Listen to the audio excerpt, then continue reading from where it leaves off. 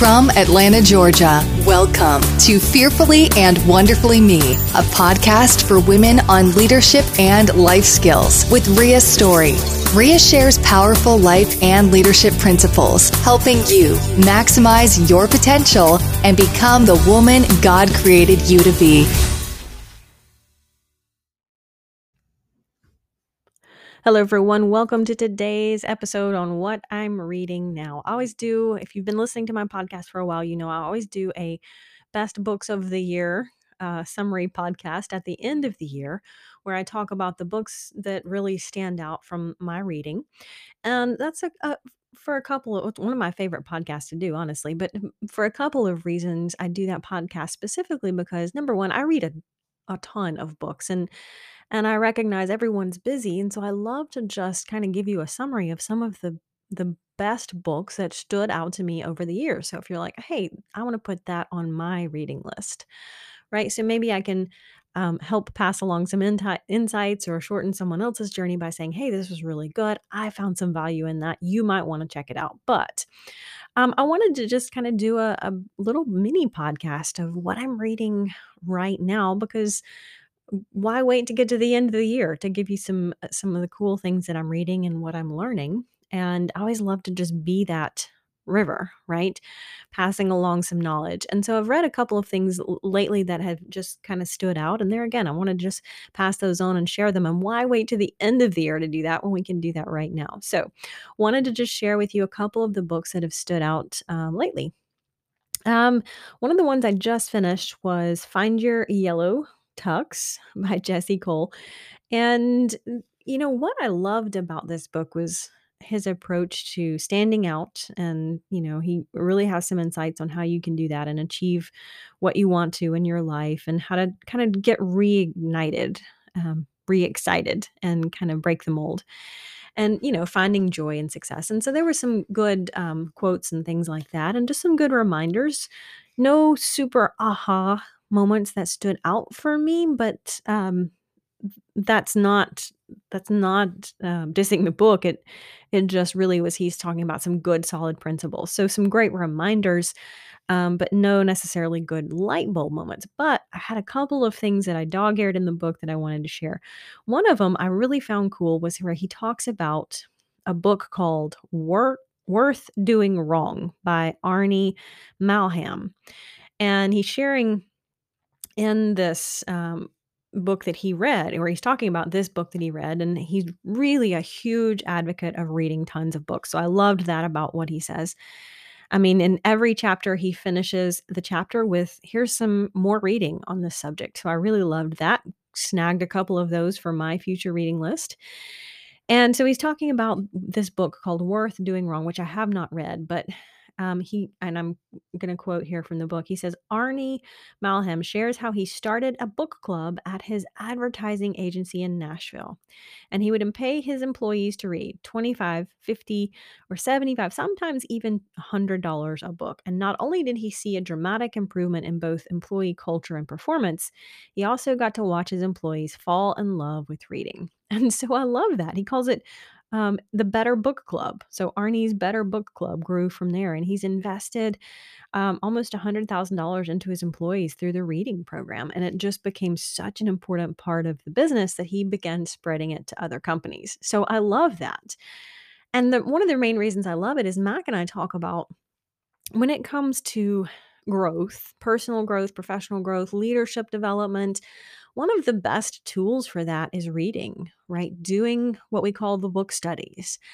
And, we travel all over the country and just encourage people to set a small goal for reading because you don't have to read all day, but if you read every day, you can benefit enormously because it's just that little, if you just learn one little thing every single day, think how much differently you would think about things. If you just knew 365 different new things between today and this day next year, how much different would that affect your thoughts? There's no doubt that you would be at a different level of awareness if you just learn one thing every single day, right? And then compound that over years and decades of your life, and you can change so much about your life that you can't even dream about all of the places you can go and what you can do and how you can affect your circumstances, but you do have to be intentional about developing yourself. That's not going to happen by accident. And so there again, I come down back to it over and over again, but be intentional about your personal growth plan, your reading plan. If you're not a big reader, maybe it's a podcast like this one or an audio book, but you have to find a way to grow.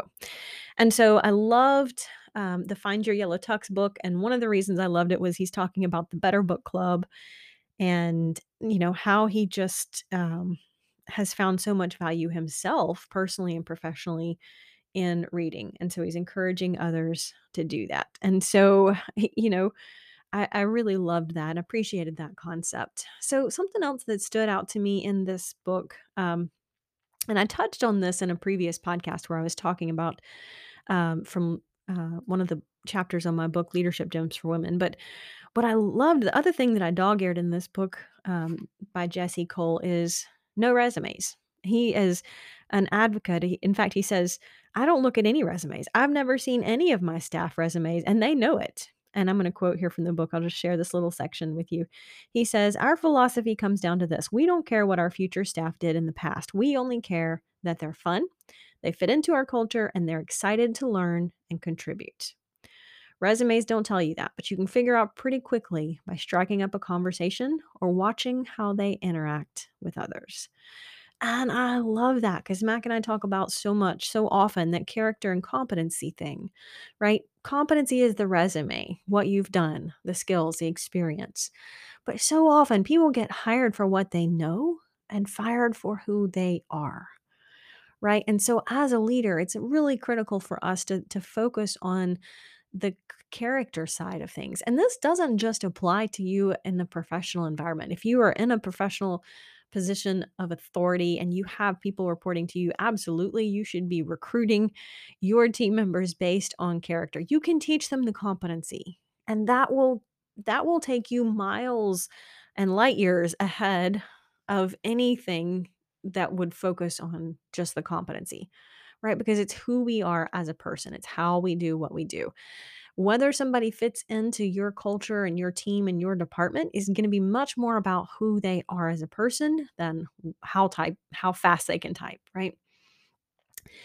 But this also applies at a personal level, right? I guarantee you, even if you haven't thought about it, you are when your kids are young and you're figuring out who they can have play dates with, you're consciously or subconsciously thinking, I don't like the way little so and so acts when he's, on the playground, right? Maybe he goes around hitting people or taking everybody's toys. And I don't want my kid around that because that might, cause some behaviors in them like that. And so I'm just not going to encourage them to play together. Right? Consciously or subconsciously, you are thinking about that and who you want to be around your kids. And it's much more about whether that kid is treating other kids fairly or how they're acting than if they know how to read yet or not. I guarantee you. And I mean, you think about this from your personal perspective too. Your relationships, your friendships, who you're having coffee with on Saturday afternoon is much more about who the person is and do we have shared values, right? Character instead of competency. So I loved that. So it was a good read. It was a fun read. The book was neat. Learned a lot about the Savannah bananas, which I had never heard about prior to someone giving us a copy of the book. And so it was kind of cool to read that and just there again, some really great reminders of some really solid principles. All right. Another book that I'm haven't finished this one yet. I'm still in it is Napoleon Hill's How to Own Your Own Mind. And this one actually is one of the chapters in here is dedicated to his interview notes where Napoleon Hill interviewed Andrew Carnegie so long ago. And you actually get to read just, the actual transcription of the interview. So that's kind of cool in and of itself. But a lot of the principles that he shares in this book became the foundation for his book, Think and Grow Rich, which is pretty well known. I don't think that this book was as popular because I think it was released not too long ago, actually. And so even though maybe some of the material and his insights in this book predated Think and Grow Rich, I don't think it was released until not too long ago. And so obviously it hasn't had as much time and exposure. But I loved one of the things in this book was the drivers of emotion and the reasons for behavior, where he talks about the 9 different basic reasons for why we do things. That was pretty insightful, and why and how we should examine our behavior and how really to think about our thoughts in a way that allows us to achieve our goals. So some really great insights in that. Now, anytime you're reading a book that was written, so long ago, it does take a little bit of deciphering, a little bit of digging. It's not written in today's words and today's language. So you definitely have to chew on this one a little bit, but some really powerful concepts in there. One of the books I'm excited to read, actually I've just only started it, and you guys know, or maybe you don't know, but I tend to be like I don't even know if there's a word for it, but I tend to read like 8 books at one time. At any given time, I have um, 3 or 4 books here on my desk, actual physical books, either books someone gave me or I picked up at the store. And sometimes, if it's a really great book and maybe I read the electronic version, then I go in and order the hard copy because I really like to put my hands on it and underline it and, dog ear the pages and go back to it. But so if I've at any one given time, I've got 3 or 4 physical books sitting here on my desk, on my bookshelf.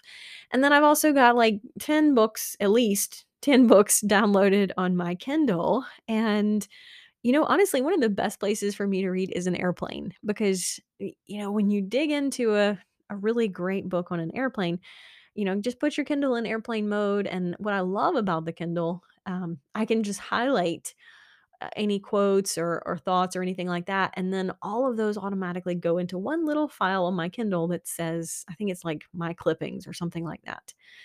And I love that because it gives me a great way to refer back to that afterward and pull the quotes or the insights or the nuggets. So, love being able to run through books on Kindle really quickly. And then there again, if it's something that's really meaty, I might actually order the book and dig into the hard copy book. But particularly on a plane or when I'm traveling, I can't tote 10 books around with me. And I might get through, depending on the length of the plane ride, I might get through 2 or 3 books in one trip, depending there again on the size of the book or how long we're in the airplane. So it's a kind of a good way to make sure that I've got plenty of books to read for the whole trip and keep me entertained. So one of the books I've actually just started called Inner Size, and that's kind of a play on the words, right, from the book Exercise. And on this one was one I was it's written by John, and I hope I'm saying this last name right, Osseroff.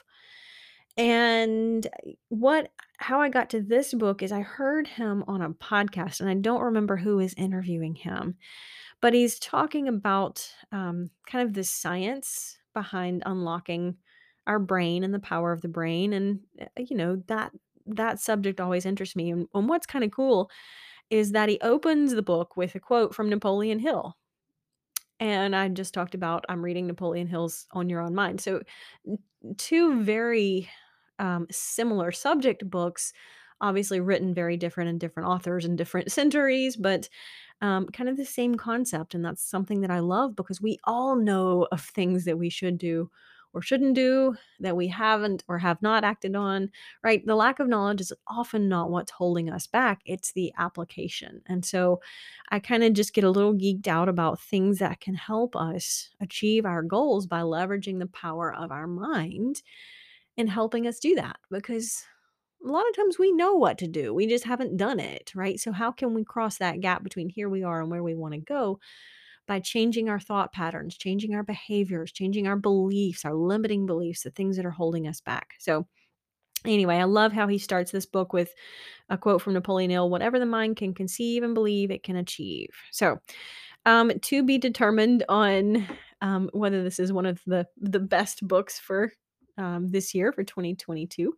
But the subtitle here, or the title here, is Inner Size: The New Science to Unlock Your Brain's Hidden Power. So, there again, something I'm looking forward to really digging into a little bit more. And, that's always kind of cool. So, Okay. So something else that I actually just finished up was kind of an autobiography called Runaway Girl. Let me make sure I had the title right there. Carissa Phelps. And this was kind of an autobiography of someone who um really she suffered some abuse and some things like that as a young, I think she was 12, and some challenges in her family. It was a kind of a broken home, and some challenges in how she was raised and that kind of thing. And then she suffered the abuse, and she really did not know how to deal with that. And so basically she was just running from everything. Like, she quit school and, ran away from school, and then she would run away from home. And eventually her parents just kind of gave, her mom kind of gave up on her. And then they put her in a juvenile detention, and then she ran away from there, and she'd run away from foster care and run away from group homes. And, anytime she got nervous about a situation or something that she was, just not comfortable with, she'd run away. But then somebody would really offer her a great opportunity to get stable, or to get, kind of, um, in a stable environment, and she'd run away, even though it was a great environment and she liked it there, but she didn't know how to deal with the disconnect. So anyway, it was really insightful because it reminds us sometimes of the perspective of someone who goes through something traumatic, and so their brain is really wired for different survival mechanisms. And so that was kind of a reminder of that, and a really good perspective on sometimes why and how people deal with the things that happen to us. And sometimes that flight response is just so embedded and so ingrained that's one we turn to over and over. But it didn't serve her well. It doesn't serve us well, right? It doesn't really solve our problems to just run away from them all the time.